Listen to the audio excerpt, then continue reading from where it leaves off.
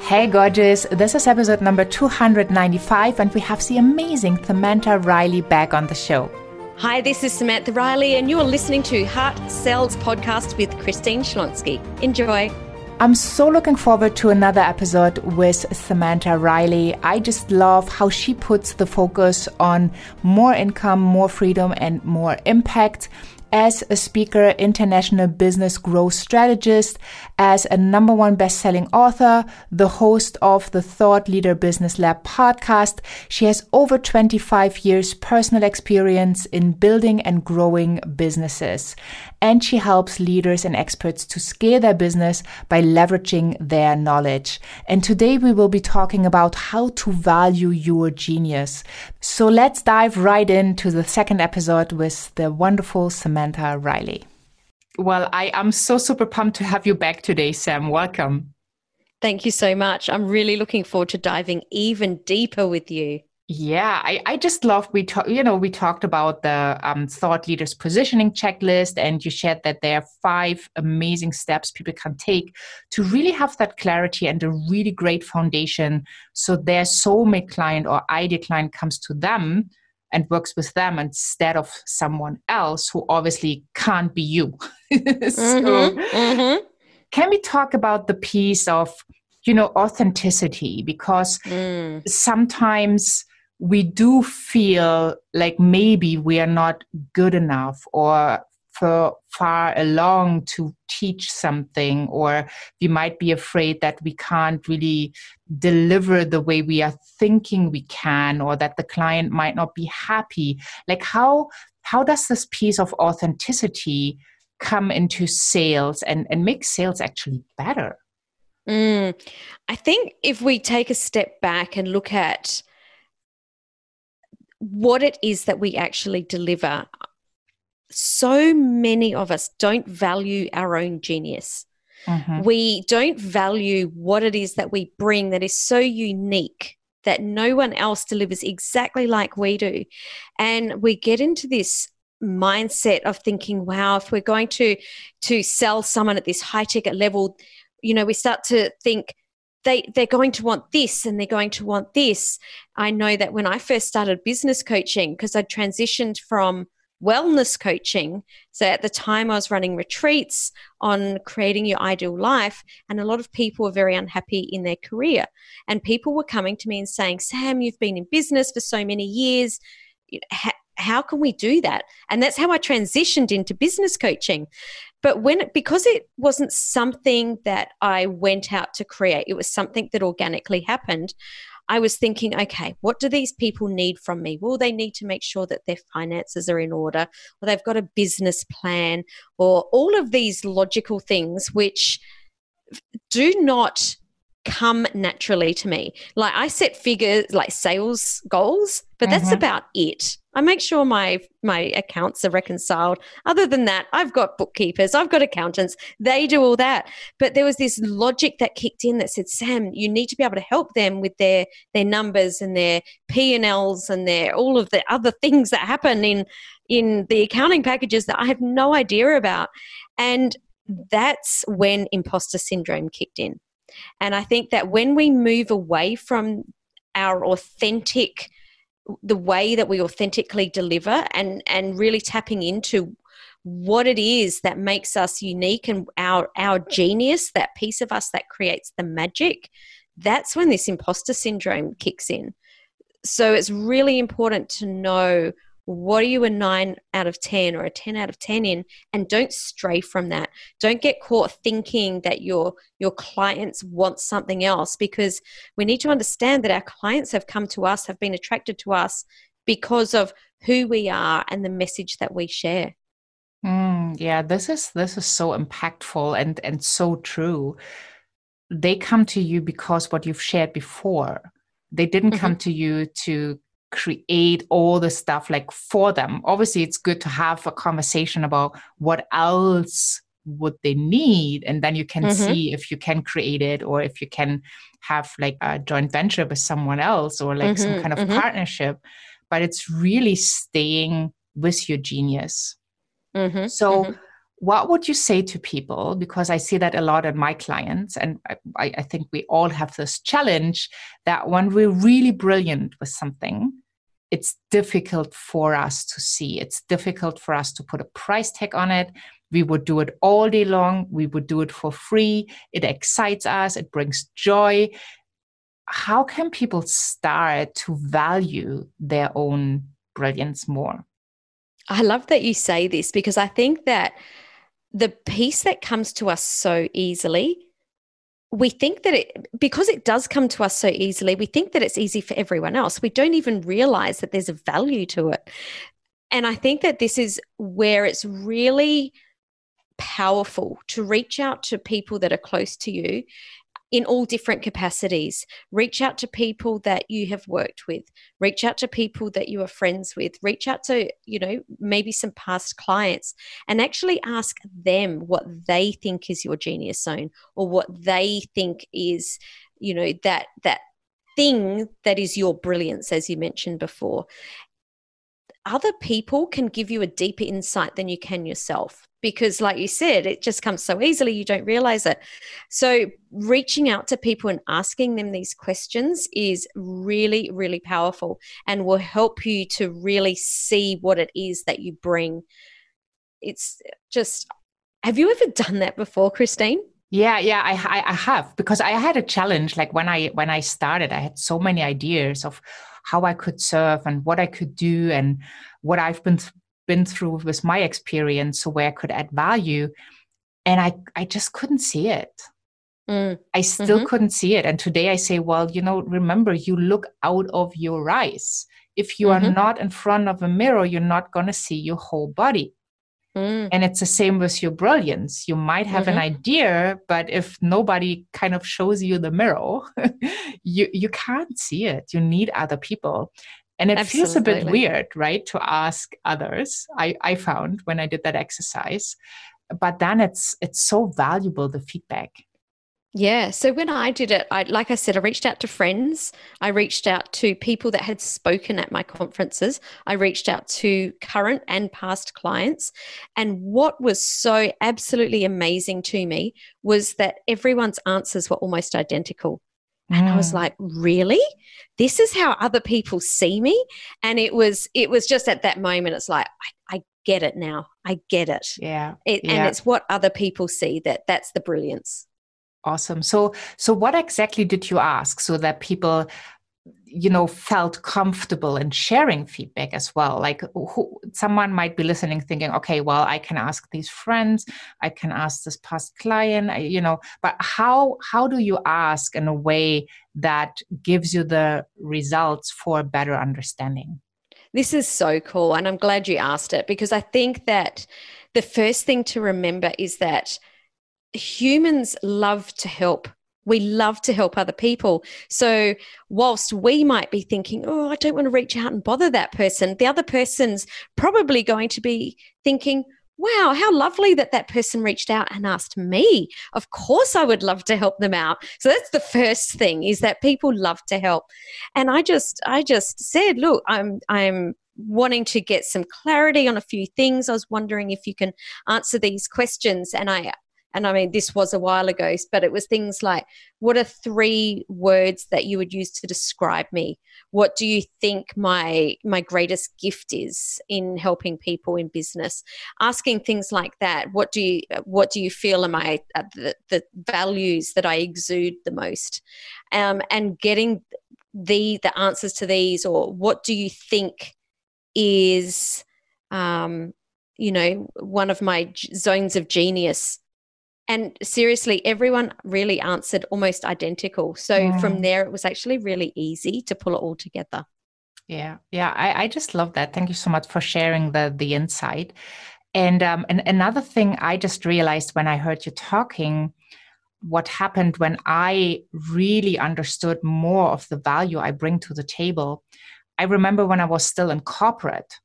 And when I started out in corporate, I did not have an idea about sales whatsoever, right? So I went through a training, and then I was on the phone, and I remember my hand was shaking. I was so nervous making my first call. And I had been listening in the office while I did my research in a big office space, how other people conducted their calls. And so I was so amazed of how eloquently you could say things on the telephone. And, I was really thinking like, wow, will I ever get there? And then some years later, I did a call for someone in my team, and they looked at me with that look like, wow, will I ever get there? Right? This look of admiration. And I observed it, and I had the capacity to observe it because I was, in the conversation with the client. But, by that time, I was so good at what I did that I did not need 100% focus. So I was also observing what my team member was learning at the same time to make sure they understood what was going on in the call. And that was a moment when I realized when you look at other people and you see the reaction, you also get a pretty good idea of how they perceive you. Mm-hmm.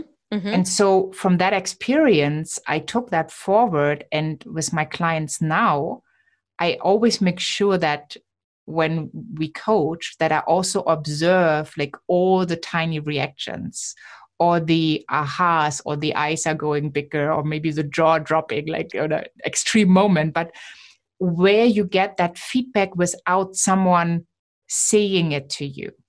Uh-huh. Well, when you're coaching, it very often isn't someone saying it to you. Exactly like you say, all of a sudden someone goes from a furrowed brow to a huge smile, or you just see it's almost like they've just breathed a huge sigh of relief and their shoulders have just dropped. Like they're the cues that we get when we're coaching. Yeah, exactly. And then what I added at the end of the coaching, I started to ask, like, what have you gotten out of the session? Mm-hmm. Because then it gives you like the constant feedback, and they kind of will, mirror what was really, really good for them, what helped them to move forward. And from these answers, you can also get like constant feedback around your brilliance that you might not be seeing. Because maybe you thought you helped them with A, but really they got A and B, and you were not even aware of B because it was just a thing you did with the other thing. Yeah, exactly. We don't even realize when we're in our true genius. Sometimes it completely goes under the radar because we do it so intuitively. It happens without even thinking. That other people are like, how did she do that? Mm-hmm. Exactly. So let me ask you, was it always easy for you to sell? So I think that, as you were talking just earlier, and you had your corporate job and you weren't selling, and it was something that you had to learn to do and get better at. For me, I had a bit of a different experience myself, because I started my first business when I was 20, and I feel that I was so young that I had no clue about anything. So it was almost like I had no idea the things that could go wrong, so I wasn't afraid of them. I just went out and I knew you just sold some stuff, and that's what you did in business. And then, you exchanged some goods or services and someone gave you some money. And I just did that all day, every day, and it didn't bother me. And then, so from the time I was 20 to the time I was 40, I had a few different businesses. But when I was 40, I separated from my husband, and we'd been married 20 years. And all of a sudden my world imploded. I started to really question my self-confidence, my self-worth. I went through this really awful phase where I didn't know who I was. And that's when I found it really hard to sell. All of a sudden, I knew the things that could go wrong. All of a sudden, I started to think, I'm not good enough. I can't do this. People don't like me. I had all of the negative things going through my head. And that's when I struggled to sell. So for me, selling was quite easy until I was older and I realized all the things that could go wrong. So in actual fact, the learning experience that you had, I had to do that again at sort of around the 40 years of age, start to really work on my personal growth, work on my self-confidence so that I could begin to sell again. Because, I think that the hardest thing in coaching is that we're actually selling ourselves. It's not like we're selling a product that's very easy to, you paid for this box, I'm going to hand that box over the counter to you and someone can pick it up and walk away with it. That's quite easy compared to selling yourself, where you've got all the self-doubt or the what if I'm not good enough, or what if they're upset with me, or if they don't get what they want. I found that a lot more difficult to overcome. Yeah, well, thank you so much for sharing that. And that just brings me back to the first episode where we actually talked about the self-worth piece and how that's going to make you or help you in selling. Like when you can see your brilliance, what we discovered in this episode, and you really understand your value, then it is aligned to the self-worth. And in life, it happens that there are things like, splitting up after 20 years. I mean, that's a huge change.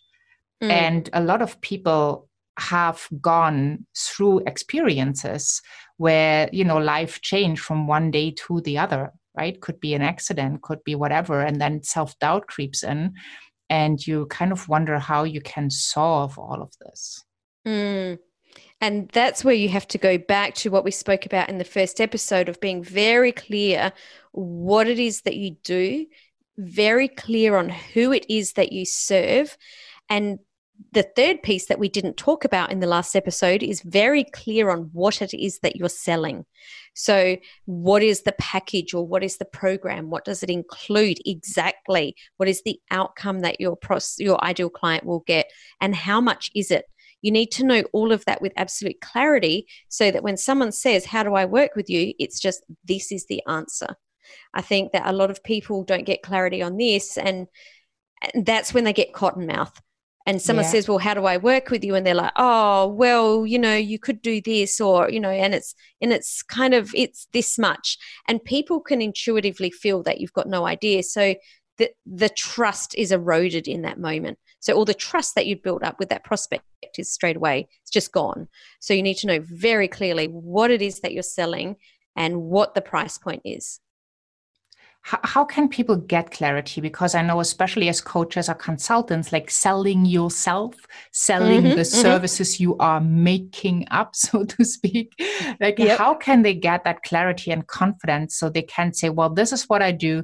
This is what people get when they do the work, right? Because we cannot guarantee if somebody doesn't do the work. And this is how long it usually takes. And this is what it costs. Like, do you have an approach for that?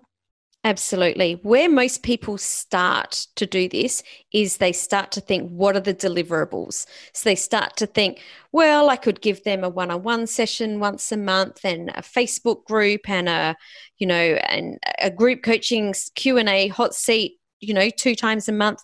But that's irrespective. It doesn't matter what you're delivering. What matters is the transformation. So the question you have to ask yourself is, what is the transformation that I'm delivering? What is this ideal client? What is the outcome most likely to be? And that's how we price our product, on the outcome. If we know that we can get someone to, make 6 figures in their business in 6 months, then it's very clear to understand, well, what is the ROI of that? So then we can say, okay, so the price point, even if we sell that at $5,000, that's a bargain. Where I think a lot of people, totally not what I would charge, PS. But if someone was trying to think, well, we've got this one-on-one and this Facebook group, and then they're thinking, well, what would I charge for that? But and then that's why it doesn't work. That's why they can't come up with an amount. So what is that transformation? If there's someone that's overweight and feeling really uncomfortable in the bedroom with their partner, how much is it worth to them to feel amazing and to rekindle their romance with their partner? Like, that's it. That's exactly right. And all of a sudden then it doesn't matter what the deliverables are. The person doesn't care. We just want to know what the transformation is. So start with the transformation and work backwards. And then you ask yourself, to deliver that transformation and for our client to get that outcome, what would we need to deliver to ensure they got there? So it's a completely different way around of putting our programs together. Well, that's such an amazing advice. And I think it's so important for people to get clear on what the value is that their clients are perceiving. Right? Because as we said, like your brilliance, it comes so easy. It's hard to put a price tag on it. But if you understand the transformation and what it's worth to your client, it's so much easier to figure out what price to charge. Absolutely. Because all of a sudden then you're charging for an outcome, not for a deliverable. And that's not what we're delivering. You know, people don't pay for us so that they can be in a Facebook group and do a session with us. That's just what they get, but that's not why they're working with us. Brilliant. Yes, love it. So what was the very, very first thing you have ever sold in your life? So when I think I was probably about 8 years old, I remember I actually like to cook, and I remember my mum teaching me how to make these sweets. They were like hard toffees, and you sucked on them all day. And, you know, and I loved them because they just kept giving and giving and giving all this sugary sweetness. And I made a batch and I took them to school, and everyone's like, oh my goodness, we want one, we want one, we want one. And I was like, oh, so if I made some more tonight, do you want to pay for, 50 cents for this tomorrow? And I got a list out and everyone was putting their name down. And every night I would go home and I would make these toffees and I would sell out every single day. And the cool part of this is that I realized very quickly that I didn't really like trading my time for money, and I didn't want to go home and make these toffees every night. So what I would do was pay my sister and my brother to make them, and I would charge them less, and I didn't even make them. So that was my first business. I love it. It's so brilliant. I mean, obviously you are a born business person. So, either that or lazy, one or the other. Well, or I would say like very smart. And it does reflect that you started your first business when you were 20, going full in. And I just love this idea that you were already having a team or like people working for you and making a profit. It's so awesome. Thank you so much for sharing. What a fun story. And you do sell more when you are positioned in the right way, right? Your first business was toffees. Which I've never talked about before either. Cool. And obviously the benefits are clear. You had sweet all day long. I probably would have been one of your clients. But if you can really come with the right positioning, in case you do have a service that people, cannot have a taste of right then and there, but they need to understand the transformation or the path they can walk down on with you. It's really important to position yourself in the correct way. And you brought us the Thought Leader Positioning Checklist.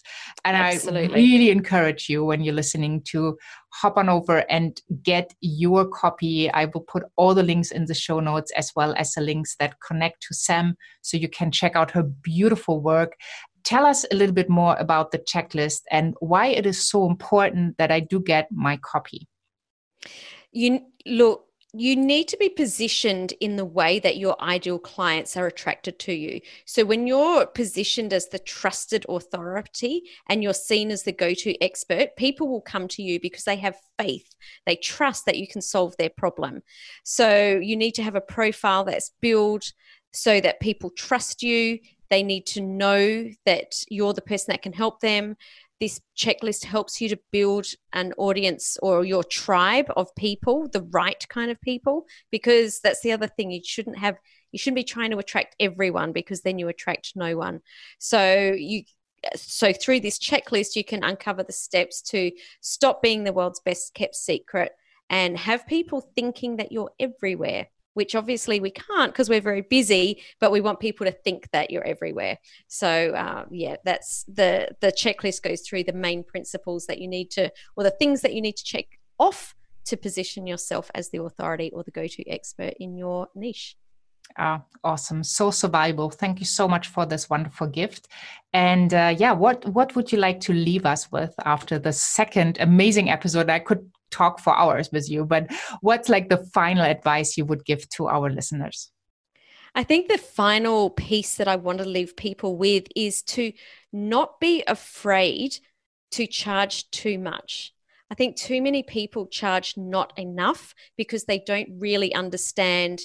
I call it the genius, you call it the brilliance. It's the same thing. What is that thing that no one else on the planet does exactly like we do? And because it is so unique, no one else can compare with you in that exact same way. So get clear on that, and then you'll start to realize how much you really are worth. Love it. Well, thank you so much, Sam. I really appreciate your time, all the golden nuggets you dropped. I hope people took a ton of notes. And please, gorgeous, make sure you get your copy of the Leader Positioning Checklist, Thought Leader, because that's what you are. You are the leader in your field after you figured out how to communicate it in a way that only you can do this. So thank you so much. And everyone else, have a wonderful day. I hope, gorgeous, you have gotten so much out of this episode. And I see that over and over and over again, that we have challenges to see our own genius. We have challenges to see why we are better or why we are worthy. And we have self-doubt creeping up. Every time you go to a new level, you will have these challenges. So please make sure that you see your genius. If you don't see your genius, find someone who sees it and borrow their belief. Hop on over to christineschlonski.com to find the show notes, the transcript of Samantha's episode, as well as the resources she is sharing, her podcast, and all the links that are leading to her and her work, so you can go deeper if you wish, and you can be really inspired. Once you're over there, sign up for the empowerment notes. That's empowerment right into your inbox, where I share tools, strategies, some motivation, inspiration, and things I usually do not share on social media. So if you want to be up to date with Heart Sells Podcast as well, make sure you are a subscriber of the empowerment notes. Thank you so much for having been here. Have a wonderful day wherever you are in this beautiful world. And I'm saying bye for now.